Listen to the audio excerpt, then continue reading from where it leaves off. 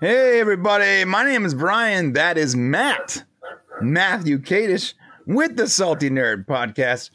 Shane is not here today. Shane is dealing with some very frustrating, complicated things.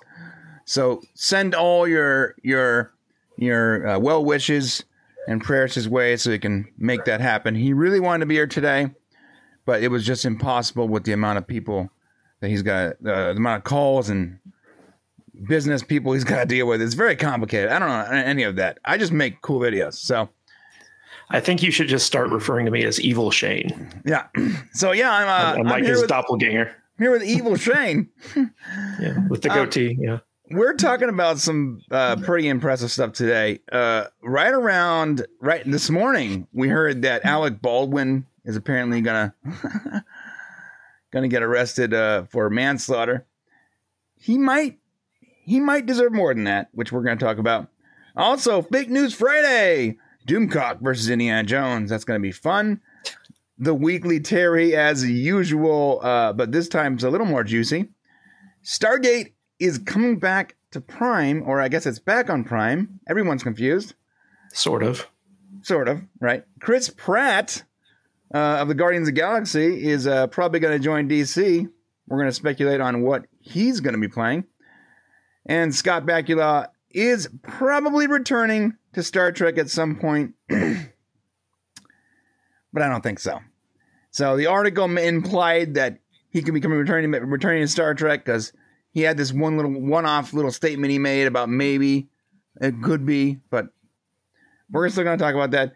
And Screen Rant came out with a very interesting article about how James Gunn's Superman reboot is very similar to the Batman. And we're going to talk about all that. But first, how's everyone doing in the chat? Dork Knight, Penny, Donnie, Archmage, Chappie, Josh. Am I getting everyone? Jeremy, what's up, bro? Kenneth, my man. And then Kenneth says, hey, guys, I should be able to make it today. Good. Yeah, so it's going to be a fun show. What's going on with you, Matt?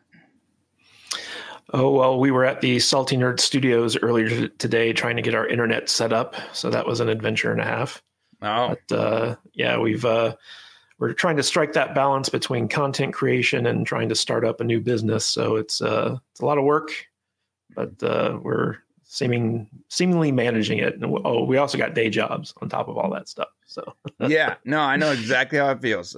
Creating content, having a job, attempting to start new projects all at the same time it's quite a task. If you noticed, we have not uploaded on the Prime channel in 10 or 12 days, right? We started working on that definitive history that I told you about, and we had a couple snags, and then right around the time we were getting those snags worked out, Shane has to deal with this massive headache. Yeah. So, and he's the voice, man. He's the voice. So he's the voice. Can't do it without the voice, you know? Yeah, but we got our Salty Saturdays to keep us focused and fun. That's true. That is true. We do Salty Saturdays. Every Salty Saturday at 10 a.m. And, it was funny. I was talking to Shane yesterday, as a matter of fact, and he was like, I don't think Brian's ever committed to something like he has with Salty Saturdays. I'm surprised that he wasn't just one and done with that. So I'm like, Brian's a member of the crew. Yeah. I don't, Shane's right. I don't normally commit to anything outside what I'm doing, like personally. It's like podcast and day job stuff, and but the Salty Saturday show is fun. Yeah, it's fun. And I got to hang out with my bros and talk about nerd stuff, and I get to get a little more angry on that show than I do on this show. So it's very everything cathartic. Goes on Salty Saturdays. Yeah, it's very cathartic for me. So all right, so before we jump into the first Alec Baldwin thing, I do want to mention real quick that we have multiple channels, but specifically if you come here and you're like, I really like the DC stuff, Superman, James Gunn stuff, remember we have DC Unleashed, and the link's in the description. just, when you got a chance, if you want to go subscribe to that. When that channel does get to its 1,000 mark, we'll be putting live streams on that channel too. In addition to everything else we do, for sure. Aren't you starting up an Indiana Jones channel? No, I'm not. and just to be clear, just because I disagree with Doomcock on everything Indiana Jones, I'm not saying Indiana Jones is going to be great, which we're going to talk about more about that. Someone was like, how do you know it's going to be good? I'm like, I never said it was going to be good. I'm just saying he's wrong. Or more than likely wrong. That's all I said. All right. Let's jump into it. Let's talk about this Alec Baldwin thing, shall we? Okay. All right. If you guys weren't aware, Alec Baldwin shot someone in the face. I'm sorry, not in the chest. So he was on the set of a movie called Rust. He was filming. He was given a gun by his producer, and then he shot someone with said gun. That person died, and someone else ended up in the hospital. And let me fix your. Oh my God, you're a mess down here. Look at this. What is going on? I don't know. It's your show, man. I'm gonna fix this, boy. I don't use StreamYards like everyone else does. Maybe I should. Yeah, come to the dark side. But yes, the woman who died on the Rust shoot was the cinematographer, and typically, I guess the armorer on this movie somehow actually had live ammunition in this gun. It was given to Alec Baldwin. He didn't check it, but actors usually aren't supposed to check those things. We usually just assume that everything has been done according to safety standards. And when he used the gun in the scene, he hit the cinematographer in the chest, killed her. And I guess the bullet passed through her and hit someone else and injured them. But it was a really tragic accident. This was a movie that Alec Baldwin was producing as well as starring in. And it got shut down immediately after this tragedy. And there's been all types of legal wrangling going on around this movie. I think it's going to be finished, if I'm not mistaken. They're actually going to try to finish this movie. But there's such a cloud hanging over this thing. It's very bizarre. And Alec Baldwin has enough enemies just out in the world that they're kind of pushing for him to be punished in some way for what he inadvertently did to this woman. Right. And I know that initially there was an investigation and he was kind of cleared, but manslaughter, he is guilty of manslaughter. Manslaughter just has to do with doesn't matter whether you meant to kill someone or not, you killed someone. Right. And so, that's what manslaughter is. He's not going to be brought up on first degree or second degree murder, whatever. It's manslaughter. And it doesn't matter that he wasn't at fault. He didn't load the gun. He didn't know the gun was loaded, but he was responsible for killing this person. And so, yeah, he was trying to argue that he wasn't responsible because someone handed him the weapon. Yeah. But the fact that he was the one who was directly responsible for the death means it's kind of like when you accidentally hit someone with your car and it kills them. It's you're guilty of manslaughter.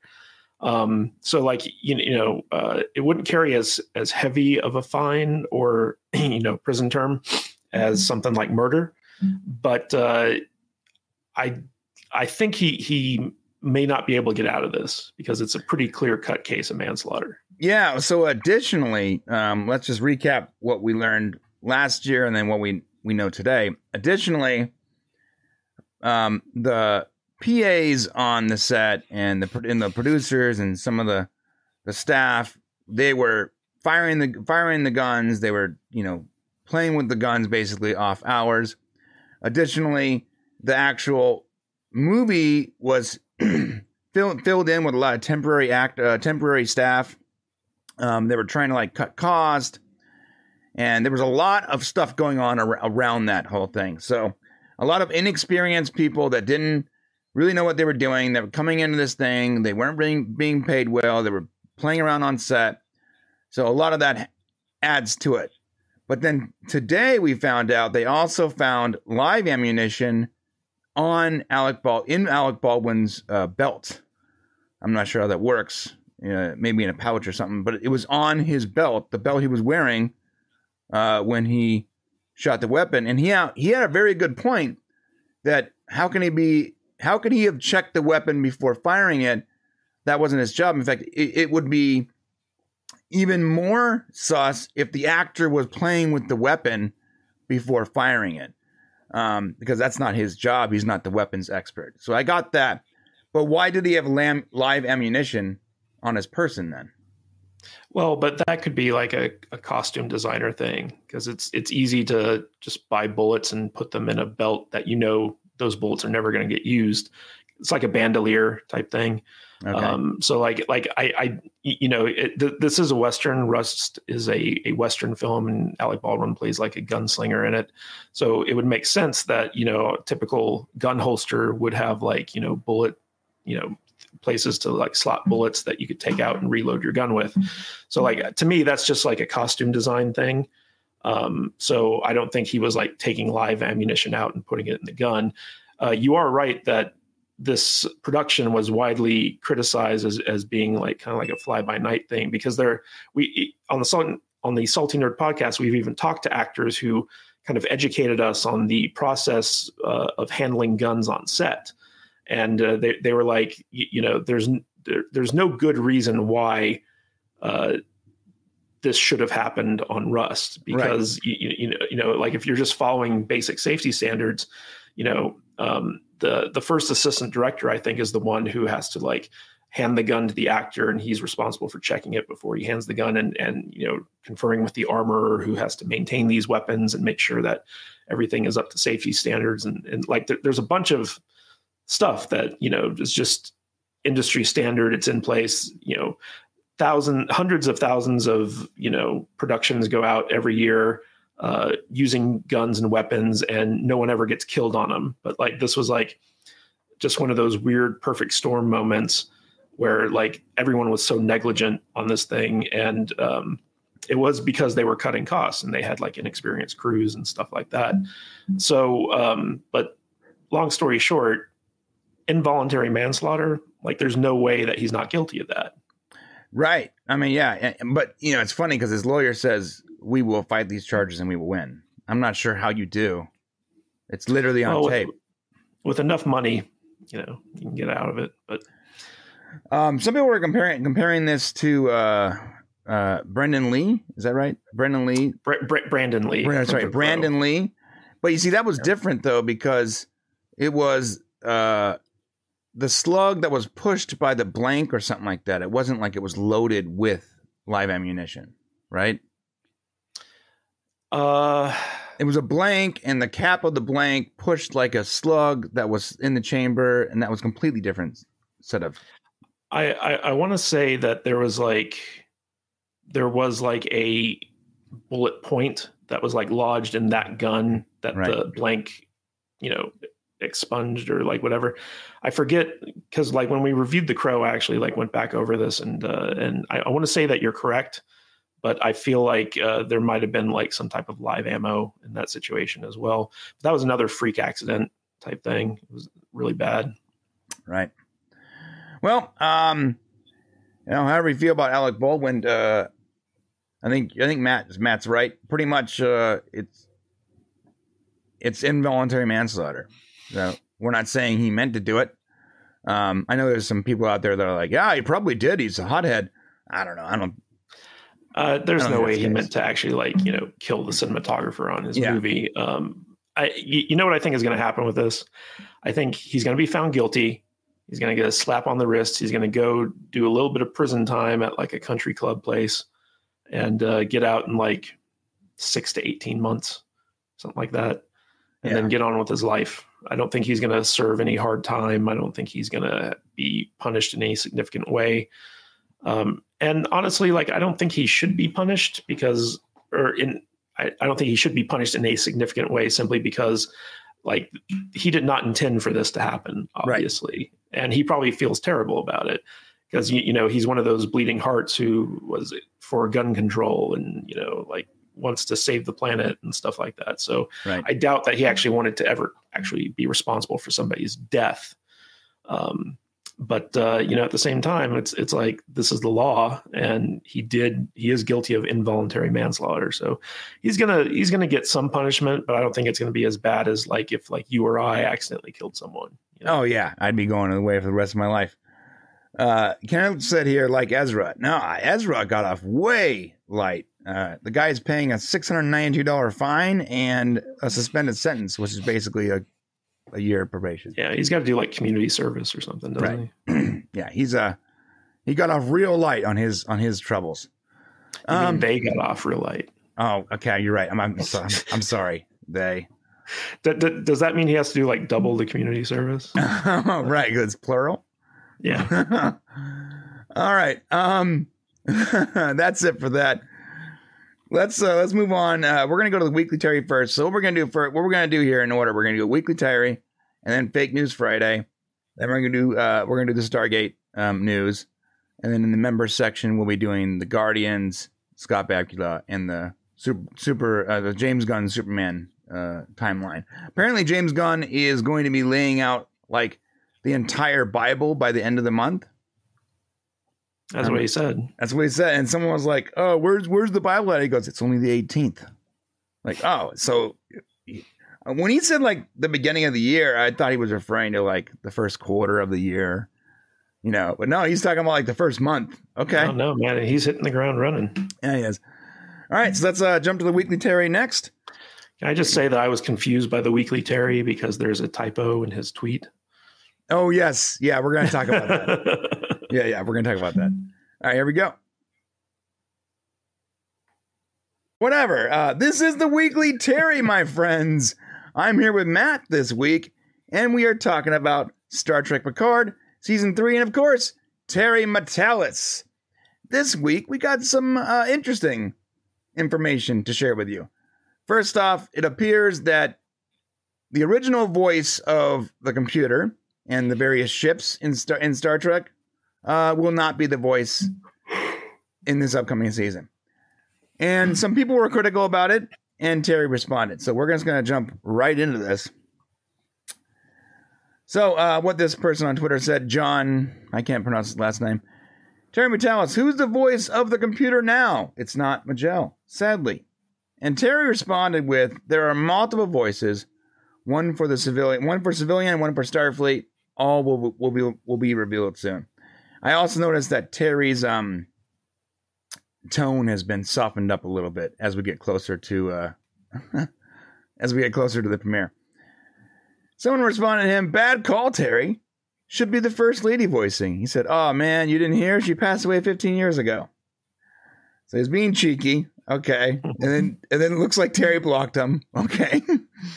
Well, with AI voice changers, what they are nowadays, you could get that voice back, I'm sure. Yeah, so he addressed that. So he did respond to a Screen Rant article. He said Starfleet and civilian computer voices will each be voiced by different actresses in season 2. He meant season 3, just to be clear. He meant season 3. It'd be funny if he actually meant season 2. Oh, he's just recreating season 2. Yeah. He's just ignoring season 2. He's like, it's kind of like how there are only four Indiana Jones movies. So. Right. And someone responded with, "Listen, I'm not usually the change bad camp, but I'm oddly disappointed by this. With the hours available lines and deepfakes, there's no way you couldn't keep Majel, even if you altered it to reflect the evolution of AI in Starfleet. Picard could have been beautiful." All right, Terry has a good point here. He said, "Time and money, or I can spend that bringing back a legacy character on screen. Fans may not love to hear this, but TV shows actually have a finite amount of time and resources. You can't dial up some subpar deepfake on a website and call it a day. If you're going to do it right." Good point. However, right when I read that, I remember going, wait a minute, isn't there a library of all of her responses? Because I watched a talk a while ago where they were talking about before she passed away, they recorded a ton of lines. So there's like a whole library, right? Yeah, but what this really comes down to is vocal rights. Like if they used any of her stuff, they'd have to like work out some type of like licensing or royalty structure with her estate or whoever, is in charge, whoever she left her vocal rights to. So interesting. There's probably some like legal issue surrounding it where Paramount just doesn't want to deal with it. Yeah, I'm sure. Someone did mention it. They were like, she passed away, but Rod Roddenberry said there was a phonetics library she recorded her voice. And Terry said, I certainly wasn't aware of this library, but I'm sure on day with the right technology and budget, just listen to what they did with Earl James' voice. He was definitely a little tipsy as he started writing this, I guess. Say. Well, I don't know if you've looked into any of these AI voice changers that can actually like change your voice in real time as you're like talking into them. They're really amazing. And what they've done is like they hire different voice actors and they have them like do like a bunch of different lines that the computer then analyzes, like with like tonal shifts and things like that. And makes it so like, as you're speaking with a different voice. Like I could be speaking with a woman's voice right now with some of these AI voice changers. But instead of that text to speech type jilt to them, you actually get like the emotion in the voice and stuff like that. And I'm pretty sure that eventually Hollywood, like every major actor in Hollywood is going to have their voice scanned. So like they could hire other actors to come in and act as them using their voice. So like, this is the future, man. This is where everything's headed. Pretty soon, we won't even need real live actors anymore. It'll all just be deep fake CGI stuff. Yeah, dude, AI is just taking over. Crazy. It's absolutely crazy. I was just fiddling with Midjourney yesterday, and it is. I've been playing with Midjourney a lot. Yeah, it's crazy insane. What you can do with that. The things you can do. Like I literally put like Olivia Munn as Miranda from Mass Effect 3. And it spit out Olivia Munn as Miranda from Mass Effect 3. I was like shocked. Well, it also helps that Olivia Munn was in the Mass Effect games. So, wait, was she? Yes, she was digitized as a side character, and it was either Mass Effect 2 or Mass Effect 3. Oh, I didn't know that. But, yeah. So I know. They already had all the CG aspects for her. Miranda was played by not by her though. It was played by Yvonne. I can't. Yeah, Strahovski. Yeah, the same actress from like Chuck and Dexter. Yeah, and was it the Handmaid's Tale? Yeah, Handmaid's Tale. Which I hated that show. I love the actress. Did not. If you ever want to watch a show that makes you feel bad, just watch that show. Yeah. It was interesting though because I have hundreds of hours now of Shane's voice, and I'm like, can I train an AI to do Shane's voice and just save Shane a ton of time? I think you could basically train an AI to do anyone's voice if you have enough of their voice. I have so much of Shane's voice. So I have a lot of Shane's voice and a lot of his video. Next time you have to fill in, I'll just deep fake him and his voice over you and see what happens.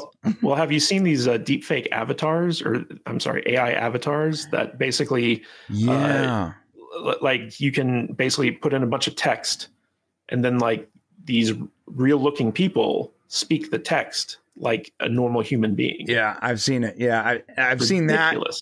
And I've seen the wireframe things where you can actually, like, say you're live streaming a video game and you can actually wireframe a completely different person over you, and you're like responding and streaming, but it's certainly not you doing it. And they do that with anime characters too, where like you can put an anime character over yourself or like a CGI character. When I first saw that, I was like, okay, so the VTubers or the V streamers, I get that, though, But then when I saw one where I didn't even know that it was a VTuber or a V streamer until like it glitched a little bit, and I'm like, holy crap, this person is deep faking a person over him or her. I don't even know. Yeah, I saw this new AI thing where basically like you could take a piece of Midjourney art, like let's say you create a character profile in Midjourney, you can then import it into this AI thing and it'll move the mouth and make it look like the picture's talking. So it kind of auto animates it for you. Oh, wow. So like you could set an audio file to it and it'll perfectly match the phonetics of what's being said as like a piece of art. It's like a talking. It's basically like auto animates, a character for you, That's wild. and it even like moves their head a little, makes it look more natural, like when they do it. I don't know if you've, because you're a video editor. Yeah. Have you seen some of these AI video editing tools that have been coming out? I have, yeah. So I actually got one recently that was able to analyze the video or the sound or whatever, and then like remove the silence and the uhs and the ohs and the different breathing. And I was like, this is going to save me hours of time, right? Because Shane has a wonderful voice, but he also has like certain things that I have to cut out a lot. And I tried using it for the first time, and it was an absolute disaster. Yeah. It cut out so much of it. It was like, Shane looked like Max Headroom. He was like, so I don't know if it was me or what. I mean, I played with the settings a lot. I could not get it correct. But you can clearly see the technology is going that way.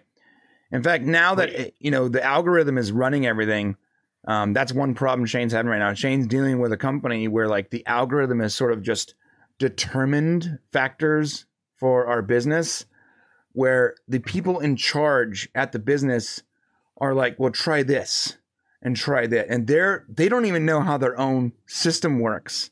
And they're just trying to help Shane get the algorithm back to a positive place. It's wild that, it's at what point do have the computers just sort of taken over and we don't even know, because we're getting paid by a digital computer somewhere. Everything is happening digitally. Like, it's almost like I never put a lot of credit into that dead internet theory, but the more and more I look at how algorithms just sort of control everything, I'm like, well, maybe the dead internet theory is a little ludicrous, but there's a shadow of that might be true, and we just don't know it yet.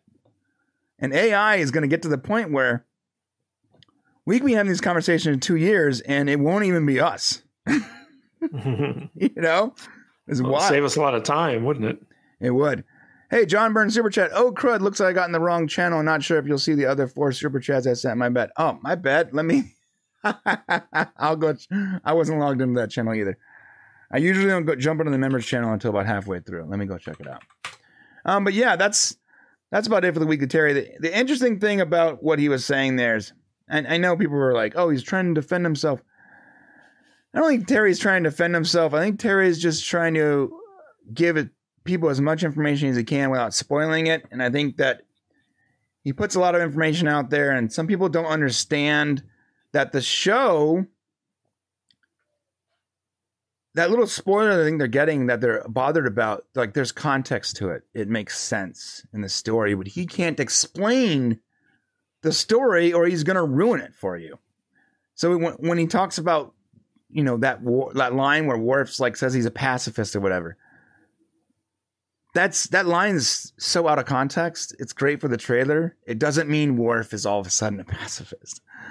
Like, there's certain things. So he keeps sharing information. I almost think maybe just stop sharing information. And that's not good for our show that we do, Weekly Terry, because we use his information.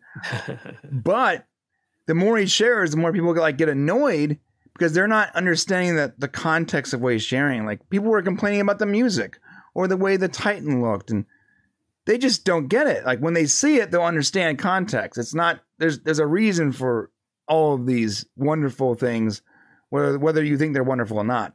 And you're just going to have to look at the show.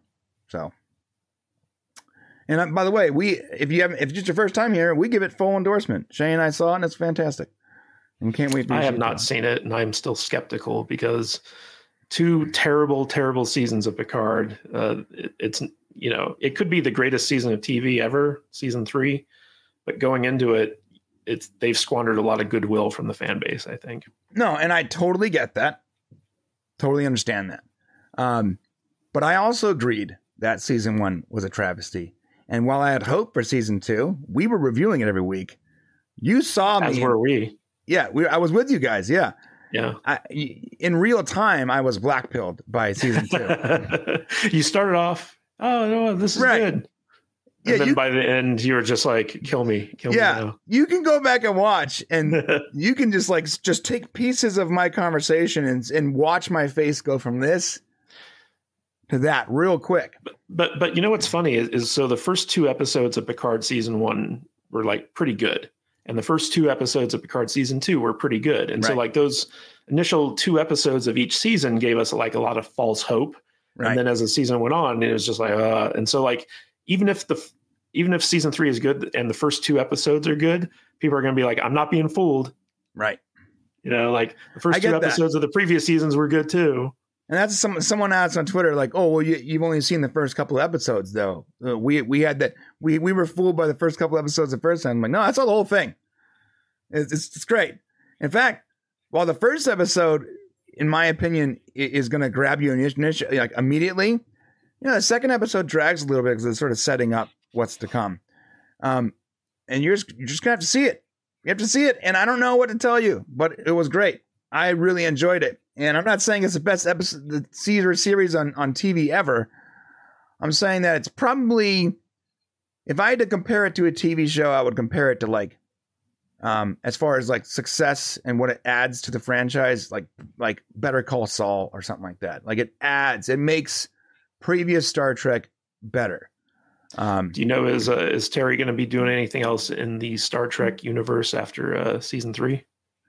I mean, I hope so. But I hope so. But I guess we'll talk about this more when we get to the Scott Bakula segment. Yeah, when we get to the member, look, here's the deal. I can't share more than that here, but I can tell you this: if you're a member, I will share more about that information in the member section, where I'm not recorded and I won't get in trouble. All right, that's it for Weekly Terry. Listen, hit the subscribe button on the way to the comment section. Let us know what you guys think about Picard Season 3. All right, we had some super chats in the member section that I did not see. John Burns, someone else, the director, but no one cares. Oh, he's talking about Alec Baldwin. He also said Baldwin's own stuntman was fired after 2 accidents. I guess, yeah, but isn't Baldwin like a hothead? He is, right? Yeah. He's like... He's notoriously got a bad temper. Right. Wait, lawyers should be honest. I totally... Lawyers are...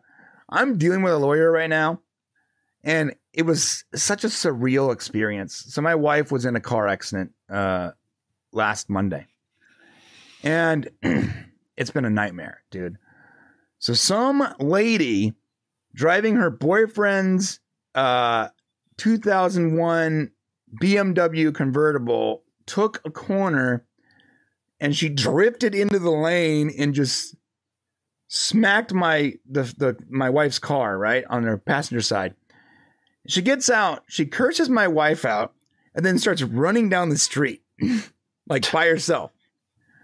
The lady has her sister in the car, and her sister's just stunned. She doesn't even know what happened.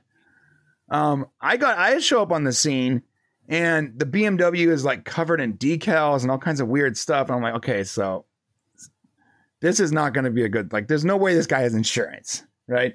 No one has a BMW and insurance if they have stickers on them. And it's fine. We have the no non-insurance thing in California where like our car is still going to get taken care of.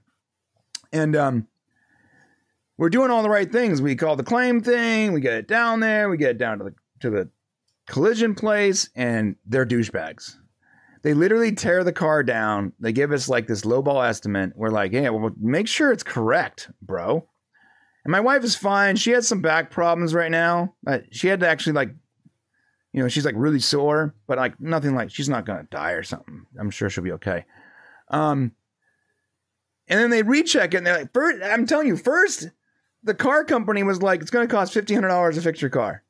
And my insurance company was like, okay, cool. All right, knock that out. That's well below the value. Like that's well below the value of the car. In California, there's something like the 70% rule, where if the cost of the repair is going to be more than 70% of the car, then they salvage it, which is the worst thing you can do for a car. It's called a total loss, and they put a salvage on the title, and now even if you get it repaired, you can never resell it for the value. It's the worst thing. Then the place goes, wait, you know what? It's actually going to cost 10 grand to fix the car because you have this, and this. I don't understand how it literally went up 10 times in a matter of a day and a half. My insurance company is was trying to salvage it immediately. I'm confused.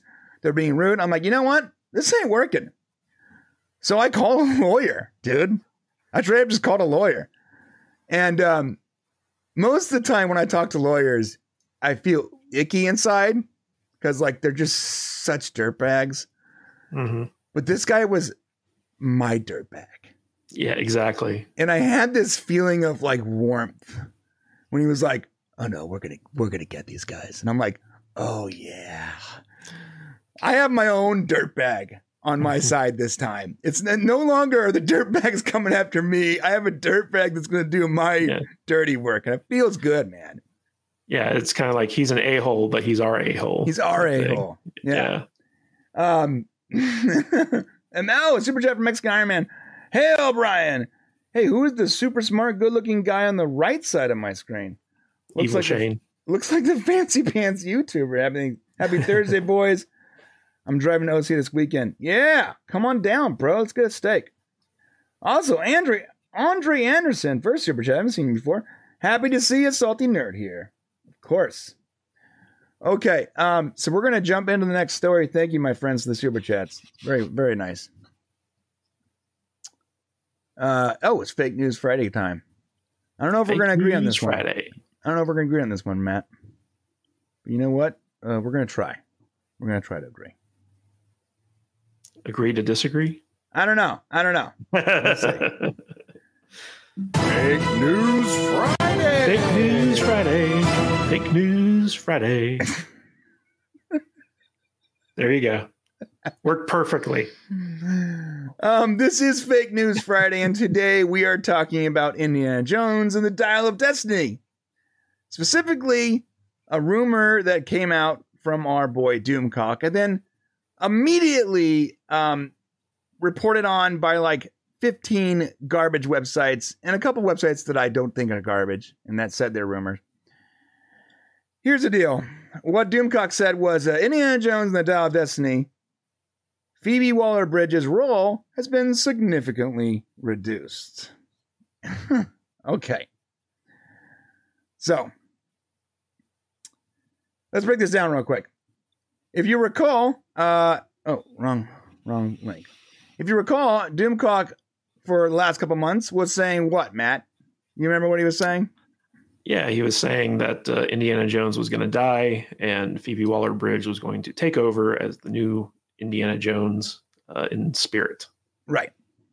And just to be clear, Shane and I said that was completely false. We talked to a couple sources that some of our contemporaries also have talked to. And they said that's not happening.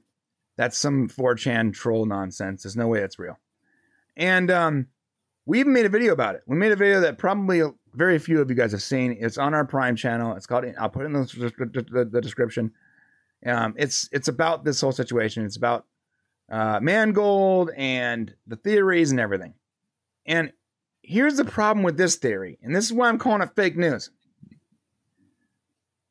And you know what? And in no way am I hating the player here, but I'm gonna hate the game because this is like a checkmate for Doomcock. Doomcock can be. They're reducing her role. She's no longer gonna take the hat, and he can say all this. He can completely backflip on everything he said for three or 4 months, and it looks like they're doing it because of his statements. So now when it comes out and he was wrong in the first place, but now he's changing his story and now he's right. Are you seeing a problem with this? I mean, CNN does it all the time. Okay, you're right. CNN does do that. I just recently saw CNN. I just saw a CNN report where like this doctor was talking about how they mislabeled the Coof deaths for the last 2 years. 70%. Yeah, so much, bro. And they got to get to the bottom of it. Dude, people have been saying that for like 3 years straight. Oh, 70% of the people that we said died from COVID didn't actually die from COVID. That is unbelievable. Sorry. Where's your little ticker there now? Where's the death count, CNN? You guys took it off the screen. Where's the death count? Bring it back. Bring it back and change the number to 70% less than what it was before, please. But you know why they're doing that is because they want to frame it so that they can say that when Democrats were in charge, the number of COVID deaths plummeted because of their policies. I mean, it would look like that on paper. Like if you're looking at like just facts, like a stat sheet, it would look like when this particular party was in office, the number just plummets because they stopped reporting it. All right. So the thing about Indiana Jones, though, is I understand that other news companies do it. Maybe I hold our community to a different standard. Maybe I shouldn't. You really shouldn't. Maybe I shouldn't. But bottom line is, for 4 months, you complain about a movie and how this person's going to be taking over, and you get the whole fan base riled up, and there are like so many tweets and so many trending. And good on you. You got the views. You pushed it on social media, and then when it was wrong, you just say, "Oh, they're reshooting the movie to not include all the things I was talking about for the last 4 months." That just seems cheap to me. That's not fair. You can't that's not allowed. Come on. It's not allowed to do this. I'll read the article to you. This is what it says. The latest rumor comes from YouTuber Overlord DVD, aka Doomcock, who states, "It seems everything is shifting on Indy 5. Is it Doomcock?" And you're going to laugh your ass off when you hear this, folks, because it not only looks like Phoebe Waller-Bridge has lost her new hat, it looks like she is being cut out of the movie as much as possible. How convenient. It's so convenient to completely be able to backtrack on everything you said. The YouTuber continues, "From what I've heard, and again, I'm stressing that this is just a rumor. Of course, it's just a rumor. This is a highly fluid situation, as you might imagine. Disney's come to realize that Phoebe Waller-Bridge is problematic in the part. Bounty in the comment has a typo. In the part. Lines that were meant to be funny and endearing in a sassy Princess Leia kind of way are delivered with Fleabag's patented snarkiness. She's abrasive, she's insulting Indy, and she just weighs down the movie." Now, I totally believe that, by the way. Again, I'm not saying the movie's going to be good. I don't know. I haven't seen it. I read a script. I did read a script. That was sent to me, and I can't say how, but I can totally see how she wouldn't be the right fit for the role. I get that. But saying that she's going to take over for Indy and wear his hat and the whole, it's going to be a time travel story where all of Indiana Jones's, all of his accomplishments and adventures are all going to be superimposed by Phoebe Waller-Bridge is ridiculous. Saying that and then saying she's insulted and Brits. Well, yeah, those are two statements. One is I can totally see as being a thing because that's her character. The latter is just complete rumor and there's nothing to actually substantiate it whatsoever. Well, same is true of all rumors, isn't it? He later states, "But the bottom line is, folks, in addition to a new ending, they are radically re-editing the film, sources say, to introduce a new element to the story. Phoebe Waller-Bridge gets kidnapped and vanishes for a large part of the film, and she has to be saved by Indy." Oh my God, it's like you've got the script that we had a month and a half ago, right? The same script that they used to make the movie. Okay. Overlord Doomcock then details, "I don't know if they previously had her get kidnapped." Yes, they did. "And they're just moving that part to earlier in the film, or if they're trying to do a quick reshoot to cover this. I don't have more information on that, though I hope to have more more to confirm or deny this rumor in coming weeks. He does move on, and one more part to this, where he says that apparently Bob Iger screened it. And Bob Iger, this is what he says exactly, verbatim. As you know, Bob Iger has returned to the scene of the crime to head up Disney. Well, he's been putting out fires that he started, by the way, just a heads up. He's been putting out fires that he started. Allegedly, over the holidays, he finally got to sit down and watch Indy 5. According to someone in the know, Bob allegedly watched the entire thing and never said a word. After the movie was done, he allegedly called Kathleen Kennedy and asked her if she was really responsible for what he had witnessed. Allegedly, after a few moments, Iger said to Kennedy, well, I'll give you two choices. Either you fix this or you can foot the bill because I won't allow this to be shown. I don't believe that for a second. That is so outrageous. There's no way that happened. Well, there's a long track record of people saying that they have sources who overheard Bob Iger speaking with Kathleen Kennedy, and this is what they said, and blah, blah, blah. And I mean, this has been going on for years. I got blocked by Grace Randolph for calling her out on it about 2-3 years ago, something like that.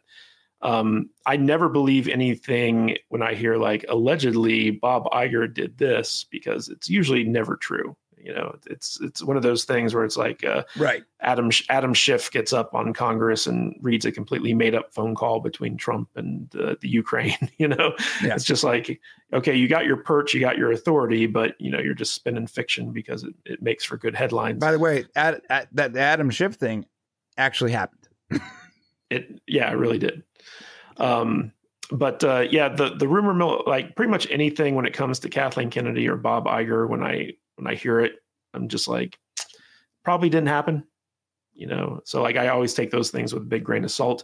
I will say that it's not unusual for movies to go through drastic re-edits, because sometimes they're doing different cuts of the movie based off of feedback, based off of studio notes, based off of like reshoots that they've done. Maybe they cut out a few of Phoebe Waller-Bridge's scenes because they didn't test well, but that doesn't necessarily mean that her role is being dramatically reduced. All types of things happen in post-production, and you know, that's where the movie comes together. Oftentimes people say that the movie is made in editing, simply because that's when you start seeing all the different factors come together. Right. So like, it's not out of the realm of possibility that they remove some of Phoebe Waller-Bridge's stuff from the film, but that could be a pacing issue. That could be like them trying to hit a runtime. That could be any number of things. So I'm more inclined to believe that like, yeah, they probably cut out some of her stuff than I am to believe that Bob Iger called up Kathleen Kennedy, who he's personal friends with, and it's just like, I'm going to make you pay for this thing if you don't fix it. You know, because anyone who's worked in the movie industry knows it's like, okay, rough cuts. This isn't the final film, right? It's gonna, like he was more likely to be like, he'd call her up and be like, hey, I have some notes. Can you do this and this and this with this movie? You know, like that seems more like in line with what I know of how Hollywood works. And this is the guy who shepherded, you know, was it The Force Awakens, all of her Star Wars movies, right? And, you know, all that stuff. So like, he knows how to communicate with her and tell her to do stuff that he wants. Like, he's not going to sit there and berate her. You know, he's not going to be confrontational about it. They're friends. It'd be like me calling you up, Brian, and being like, listen, you asshole. I just watched your Indiana Jones video. Fuck you. Okay. That was the most boring. I want my hour of my life back. Okay. You're paying me for that. Yeah, exactly. We get the lawyers involved. Like, it doesn't happen. It doesn't happen. And then the fact that someone would be in that room and then report that is just. Yeah. And also, when you're watching a movie by yourself, how often do you say words? You know? Yeah. Yeah, I barely say words when I'm reviewing it live. I got to remember to talk so I don't just get copyright claimed. No, yeah, I get it. Now, if the report was like he was on his phone, playing a Tetris the entire time, then I could see it. Like if he was like, on Twitter while he was watching the movie, I'd be like, that's more believable, But him not saying a word while watching a movie, like that's pretty much 90% of the people who watch movies. Yeah, that's pretty much the way movies are written. There was slightly more to the story, but it was just basically a recap. The proof that they had for this rumor was that John Williams said that they were like redoing. They were filming a new ending. Yeah, filming a new ending. And Mangold finally responded to that, and he says, John was mistaken. Maybe he read Twitter too much. We're not shooting new endings. Never did. The film is 99% finished. It's being rated by MPAA. Now, that's on that note. If it's being rated by the MPAA, then there isn't a whole lot of drastic changes happening. Yeah, there would be a locked copy of the film at that point. Right. Because in order to get a rating, they have to see what people are going to see. Right? Yeah. You have to see what the public's going to be exposed to. Right. So if it's being rated by MPAA, it's done. Like, it's in the can. It's done. Yeah, it's picture locked. And that was December 19th when he said that. So assuming that he's telling the truth and not just... I mean, I would tend to believe the director of the film in terms of like what's going on with the film more than, someone who's not in charge of it. Right. Oh, you say, you don't say, but he's lying. Why? I don't understand. Like, I gotta understand the thought process. Let me know in the comment section. Why would he be lying? And then also, I know you have some personal history of Mangold that's not right. But his work, right? Almost all of his work is good, right? Like, you have a problem with anything he's done prior to Indiana Jones? I can't think of a single thing. I mean, I think the only thing of his I've seen before this movie was Logan and Kate and Leopold. I haven't seen many of his films, and I wasn't very familiar with him back when he started attacking me. So, he did Ford versus Ferrari, Walk the Line. I'm familiar with his filmography. I'm just saying that like he's never made movies that have personally interested me all that much. Yeah, and if he hadn't attacked me, I still wouldn't know who he is. That's because I'd be like, well, Steven Spielberg's not directing Indiana Jones. Who do I care is directing? It's just some nobody. It's kind of like what happened with Jurassic Park 3. It's like, oh, Steven Spielberg's not involved. Who cares? So it's such a step down. No matter how good Mangold's previous works are, he's no Spielberg. No, I get that. But Ford versus Ferrari was, and Mo Family, thank you. You're correct. That was outstanding movie.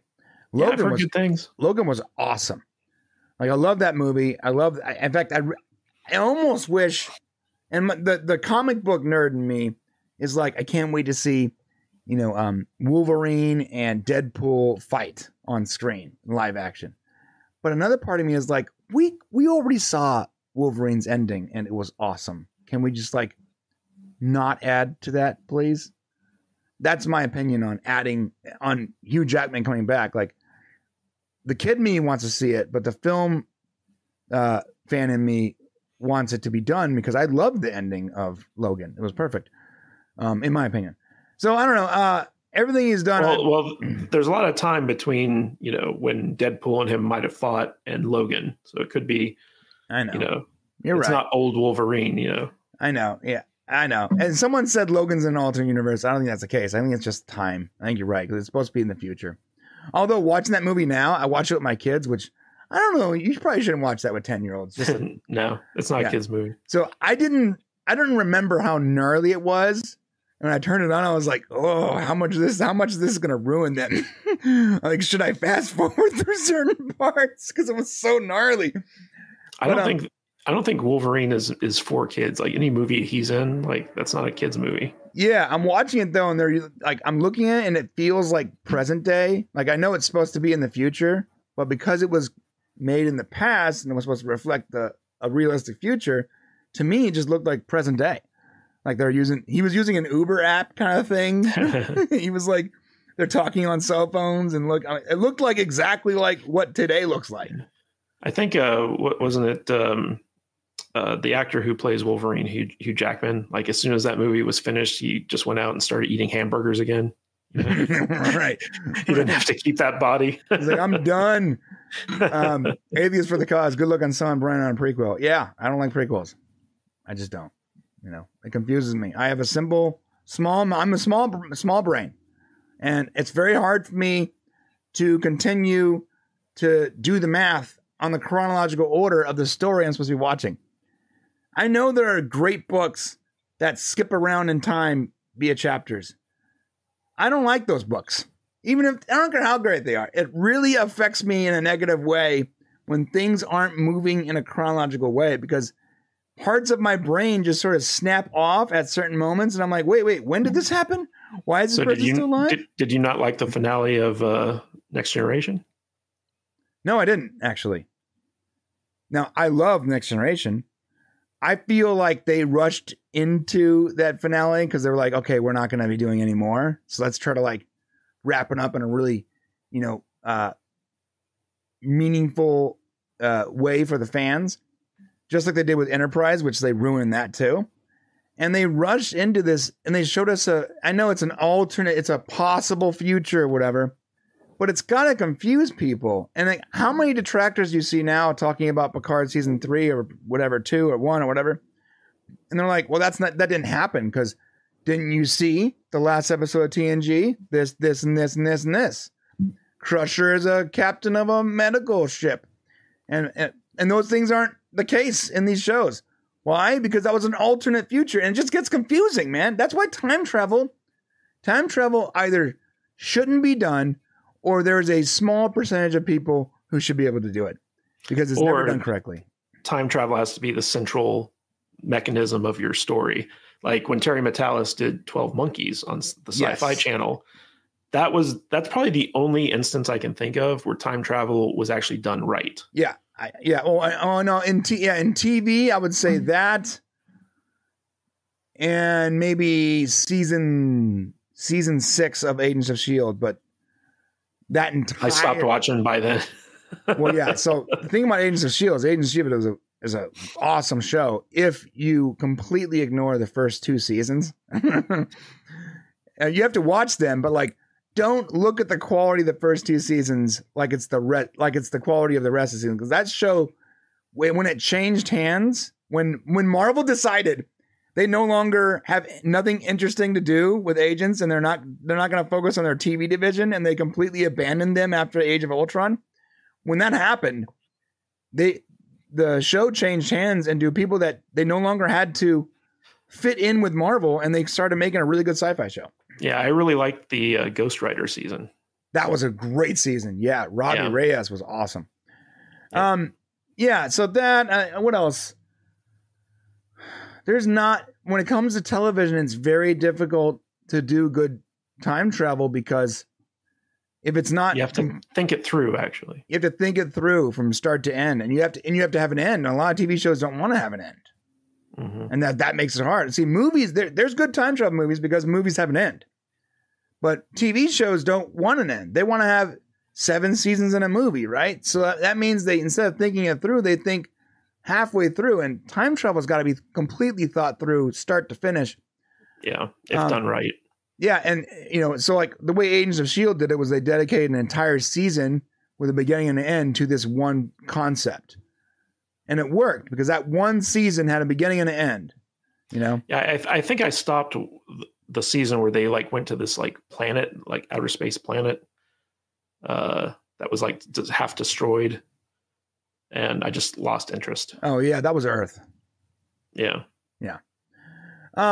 So Quantum Leap is not. Yeah, it's time travel, but it's like they don't really utilize like they sort of utilize real world stuff, but it's usually bastardized, and his body's not traveling. Well, the thing about Quantum Leap is that each episode, like when he travels to a different time period, it's self-contained, right? Like it's not like you've seen other aspects of the story and he's going back and changing things. It's right. Like, okay, he went back in time. There's like this isolated episode of adventure that he goes through. He changes the timeline for the better, and then he moves on to a new thing, and they're not all interconnected. Right. So there's nothing to mess up. Right. There's nothing to mess up, and that's what makes it good. And yes, Travelers. Thank you, Archmage. I was going to bring that up. Oh, Travelers is good. Yeah. Travelers is a great show. Technically, It's time travel. Yep. But it's like their minds are traveling back, and they only travel back that one time. And to be fair, Brad Wright had a beginning and an end. He never went to the network and said, "I want eight seasons."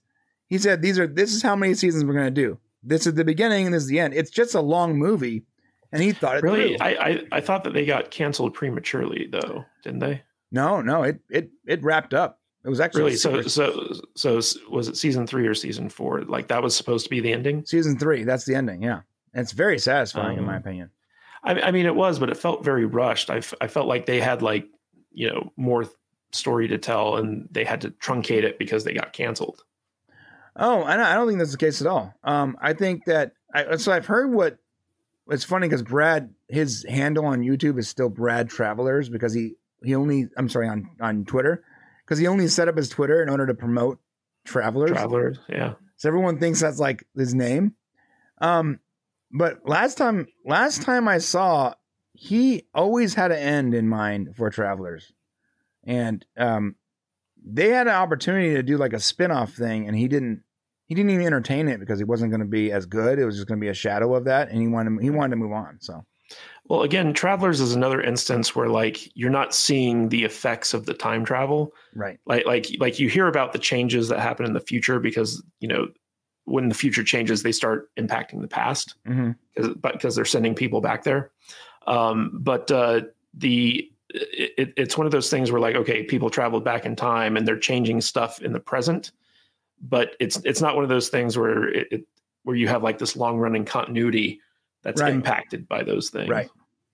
Right. Which is what Star Trek, this is why Star Trek, whenever it does time travel, it never really does it right. It makes it worse. Right.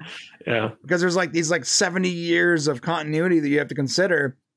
And, I don't know anyone that can properly consider all that continuity and now like with Discovery, like they're like 1,000 years in the future of the Star Trek timeline, and we're seeing like pretty much anything that happens in the past at this point, like before the events of was it Discovery season 3 or like whatever, it just doesn't matter because you just know everything blows up at some point. Right, and that's what makes it the worst. Knowing that everything you're watching right now doesn't matter. This is why somehow Discovery was really bad, all 4 seasons, and then something happened where they go, let's get this toxic show that at least half the fan base just despises. Let's get it out of our time frame and let's move it forward. We're gonna move it so far forward that it will no longer affect, right, the canon that we're dealing with. Because there's too many problems with it. Which was the right call. It was the right call, except for when you got to the future, you made it worse. Yes. Which makes everything that came before it somehow worse. Discovery not only ruined itself, it ruined Spock, it ruined other canon around the time that it previously existed, and then it ruined the entire timeline when it went to the future, destroyed Starfleet, destroyed dilithium, ruined races. It just ruined. This is why you can't watch Discovery. If you want to enjoy Star Trek, you have to just ignore Discovery. Pretend that it's an Elseworld story that doesn't affect any time whatsoever. Because if you think about it as affecting time, you cannot enjoy Picard. You cannot enjoy Stranger. We can't enjoy anything in Star Trek. Yeah, and what's crazy is Discovery had the perfect get out of jail free card with the spore drive, right? Mm-hmm. Instead of time traveling, they could have dimension hopped. Right. They could have been trapped in an alternate dimension where they could have done anything they wanted with the continuity because it wasn't affecting the prime timeline, right? Right. And they chose not to do that. Right. They could have easily done. There's so many ways that Discovery could have been done well, and it could have been done well and not affected canon.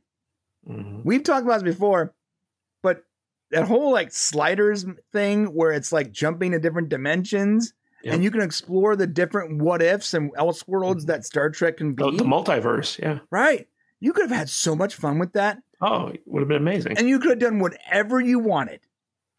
Like each season could have been a different dimension. It's like Voyager, but Voyager meets Sliders. Right. Yeah, exactly. That would have been brilliant. Brilliant. And then no. Let's mine the past and then send them to the future and make it horrible. Like, let's grind everything people love into the ground instead.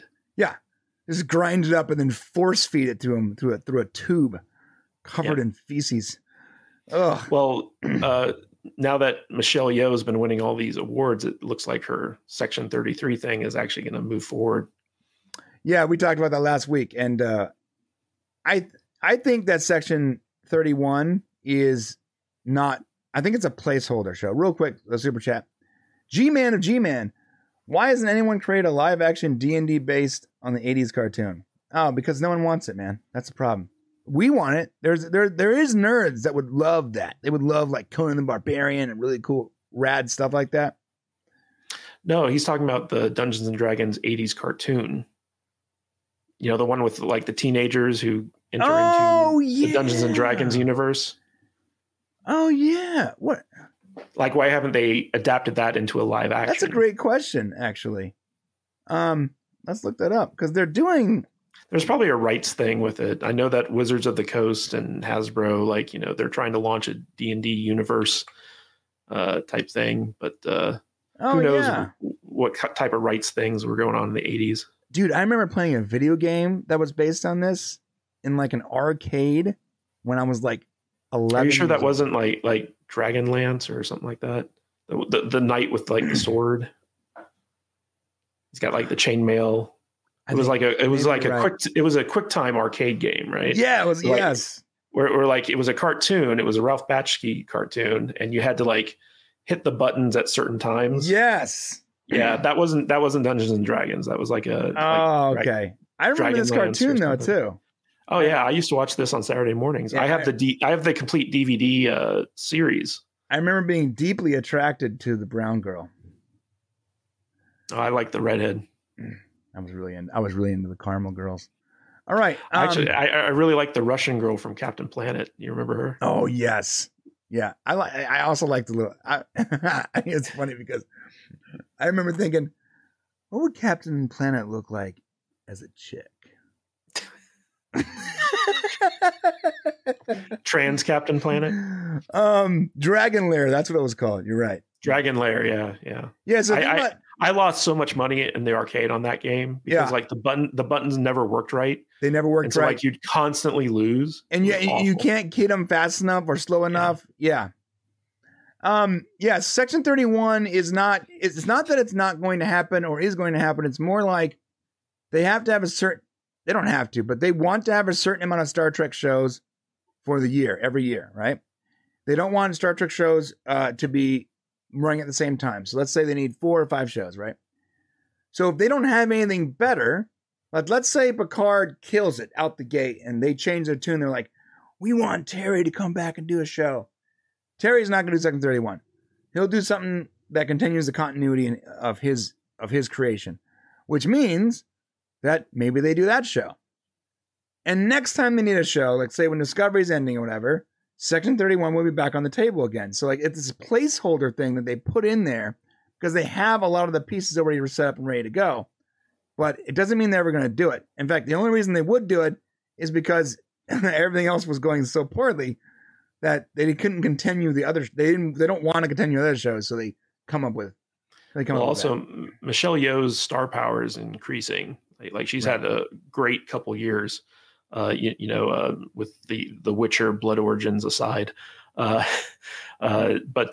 now that she's got so much kind of like weight in Hollywood, they're like, well, we have her locked in for the Star Trek series. Why not use her? So that's why I think it's actually going to go forward. Yeah, I read that somewhere that her contract was up in October, but I guess I was told that you can her contract was like, if we don't start production by this date, then she can leave her contract, right? But I guess you can keep production going and never actually do anything by just continually adding it to the docket for the following year to keep the contract stable. Maybe. And I don't know how it works, but I can totally see them doing that just in case, because they have this like superstar right now that they can utilize for a Star Trek show. All right, well, that's it for Fake News Friday. It really got off the rails here somehow. I don't know. Well, evil Shane. So. We started off at Indiana Jones, ended up back at Star Trek. Look at that. That's what you guys think in the comment section below. All right, let's move on. Let's look at what chat's going on. What is Brian saying right now? What am I saying right now? I don't know. Am I low? Can you not hear me? I wonder if I was too low. All right. Okay. Let's talk about Stargate. Our favorite topic. No, it's my favorite show, but I don't know about everyone else's. Let's go. I love Stargate. Yeah. I don't love what Amazon's doing with Stargate, but I love Stargate. Yeah. All right, we are talking about Stargate. Apparently, SG-1 is back on Prime Video, and everyone is very confused right now. Let's be clear. When Amazon bought MGM for over $8 billion, they added MGM's entire library eventually to Amazon Prime. To all of our delights as Gators, Stargate fans, the best version of Stargate I have ever seen, hands down, was on Prime. It was in as close to HD as you can get for a show that started in 1995 or whatever. It was 16:9 ratio. Fantastic. I can't stand 4:3 ratio. As much as I love Zack Snyder's The Justice League, I was sitting there the whole time annoyed that I wasn't seeing it in 16:9. So we had this like awesome version of SG-1 on Amazon. And then all of a sudden it was pulled at the end of December. And it was pulled, and we made a video about this. It was pulled because it was probably going to go to MGM Plus. And then the deal for MGM Plus fell through because the director asked for this much money. And MGM Plus was like, nah, do it for this much. And obviously he couldn't do it. Shane disagrees with me, but I think that he's right. The guy asked for $50 million. A $50 million budget for the first season. I think it was like 12 episodes. And they wanted him to do it for 10, like a ridiculously low amount compared to what he asked for. He didn't feel like he could.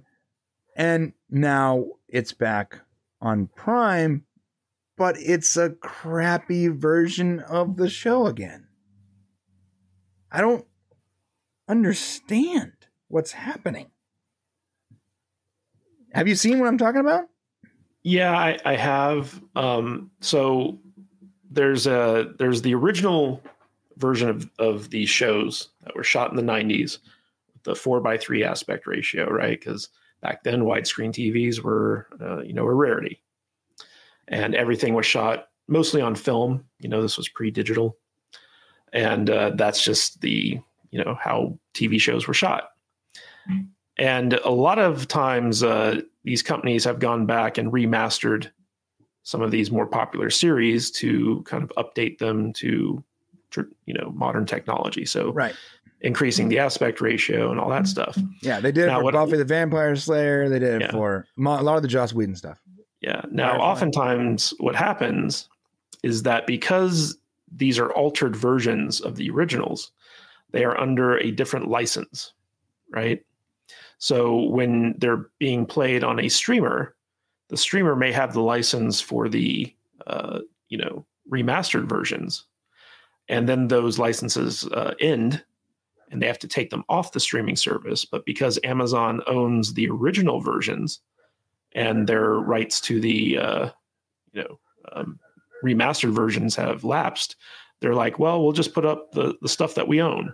And it just so happens to be the original crappier version. I know that Stargate Atlantis is still on Hulu, and that's still like the widescreen, it looks pretty good. Right.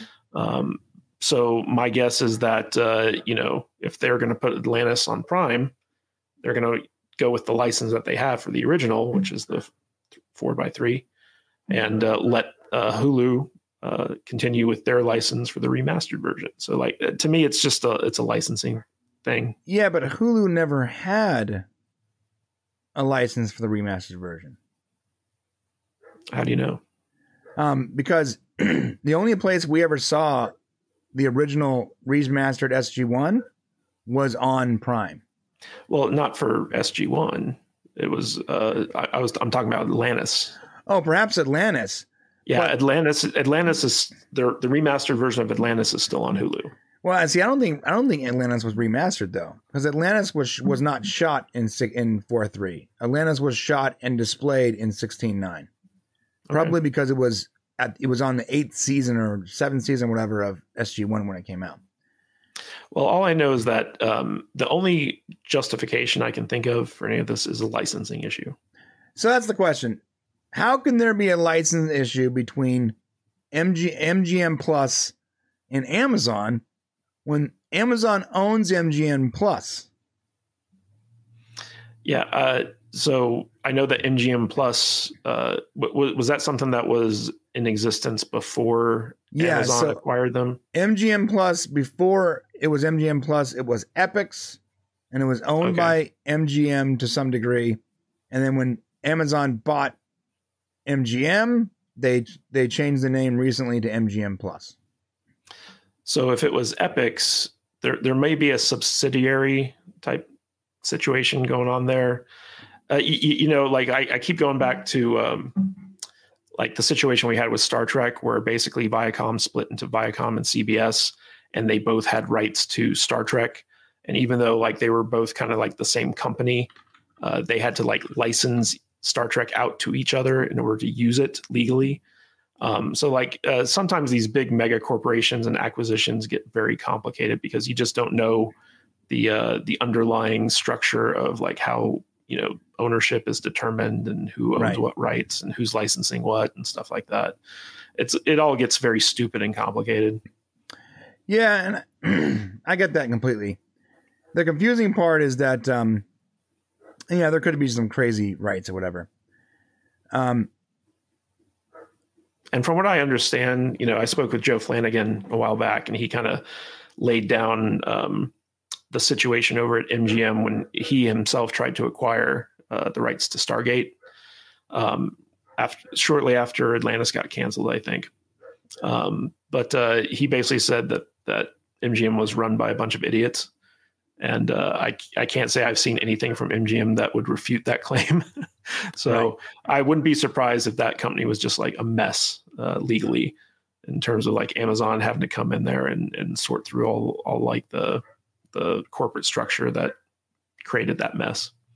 Yeah. By the way, this is a really good reason why you should buy physical media, by the way, because if you love something, don't expect that to be there because of rights and because of cancel culture and a lot of other things that exist in our day and age. Streaming services are not guaranteed to have what you love. If you have the ability to buy it, you should just buy it. Case in point, I bought like 5 seasons of Always Sunny in Philadelphia, and I had them for years. I didn't buy the physical copy. I bought the seasons on Amazon. I thought, hey, this is safe. It's Amazon.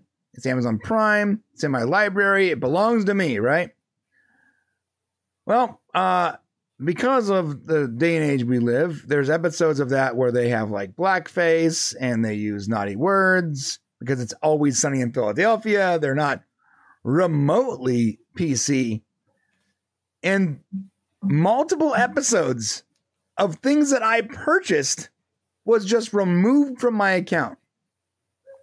No notice whatsoever, by the way. Just banned. When I asked Amazon why they would remove something that belonged to me, they said that those episodes are no longer a part of their library. Well, that's not my problem. I bought for those episodes. I didn't even get a refund, by the way. Same with Final Space. I bought Final Space, and because Amazon lost the rights to it, I lost what I purchased. Yeah, if you read their terms of service, they're very clear on that. Like they basically say that you're just leasing the right to watch this stuff on their thing, and if they lose it, you lose it too. Yeah, well, that's nuts. I am buying physical copies of everything. If I really like it, if I really want to continue watching it, I'm going to be buying Blu-rays from now on. This is what the original looked like. Syndication 4:3. The actual quality was somewhere around. Probably it wasn't like 480p. I would say a little less than that. You know, it's funny, Brian. Like we were talking a little bit about AI video editing earlier, and there's an AI video editor out there with this thing called Infinite Image. I don't know if you ever heard of this, but it's kind of like a combination of like AI art generation with video editing, where you can basically tell the editing software, "Hey, extend this image," and it'll generate, an extended image based off of like, the AI analyzing the frame and figuring out what the background is, what the sky, the grass, the whatever. Right? Exactly. So like with this innovation in AI technology, you could literally go back to all these 4:3 beloved 4:3 shot TV shows and use this to fill in those frames and make it true widescreen. So you're not cropping in. It's actually like, it's actually like 16 by 9. Yeah. Interesting, because you know what? So there's the dirty way of upscaling where there is a little bit of AI to it, but basically it's just a smart sharpener, and it sharpens the screen, and then you cut in on the 4:3 and you crop the image and make it 16:9. That is like the dirty way of upscaling. It's like a smart sharpener that sharpens certain parts of the image that is going to be moving, and it makes it look like it's higher quality and gives you 16:9. But that tech, you wouldn't be losing any data. You would actually be adding to it. In fact, even the textures of their skin, it can sample that, find a comparable. And there are AI video editing filters that allow you to upscale without losing any significant quality. So like it'll change the grain of the, it'll get rid of the artifacts and stuff like that, and it'll take like a 1920 by 1080 image and dress and upscale it to like 8K, for instance. Jeez. And it'll look like 8K, Wow. Yeah. It's crazy. Well, I was sitting here watching this with my wife. I was super stoked, by the way. I have never gotten my wife to watch Stargate, and I've been with her for 20 years, coming up 20 years this next month. Couldn't get her to watch Stargate. And then for a few months, we had this like beautiful version of Stargate on Amazon. And I was able to get her to watch the first couple episodes, and she was really into it. It was almost like she didn't know that it was my old TV show, but maybe like it looked like a new TV show or a newer TV show to her. And then they just took it away. They just took it away from me, just like that. According to Gateworld, and we're gonna wrap it up. According to Gateworld, this is probably, or it could be some part of some larger plan to consolidate the Stargate franchise elsewhere, such as MGM Plus. And maybe we're just waiting for Hulu and Pluto and these other places to lose their license, which we did the math a couple videos ago, and they're probably going to lose their license sometime in April, because Hulu actually lose their license sometime before April. But Pluto signed for a year, which was last April. They're probably going to lose their license in April, unless for some reason Amazon decides to renew their license. I can see the majority of Stargate returning back to Amazon, whether they're going to pop it on to MGM Plus or if it's all going to be under the Amazon Prime umbrella. We'll see. I would like to come back, though, and I want the upscale version. I feel like they just teased us. Teased us. All right. That's it for that. Let us know what you guys think in the comment section below. Hit the subscribe button on the way there. Thank you. All right, guys. We are heading to the members section. Sorry about not giving you a warning here, but I was really into that story. We're going to the members section, and that is where we can get a little honest with the folks. I will share a little more about what we know about the new Trek coming up. We're also going to be talking about Guardians of the Galaxy cast joining DC, Scott Bakula wanting to return to Star Trek, or not caring, because those are two of the same things, apparently. And James Gunn's Superman reboot and why it's similar to Batman. But come on over. The water's warm. The link is in the description. And listen, if you do nothing, it'll just redirect you. And if you're not interested in becoming a member, that's cool too. We'll see you next week. If that's the case and you're not coming over, that's cool. Love you guys. Oh, and thank you, Matt, for being here. You're welcome. Evil Shane. Yeah. Evil Shane. Evil Shane. Matt, everyone. Matt. Salty Nerd Podcast. Every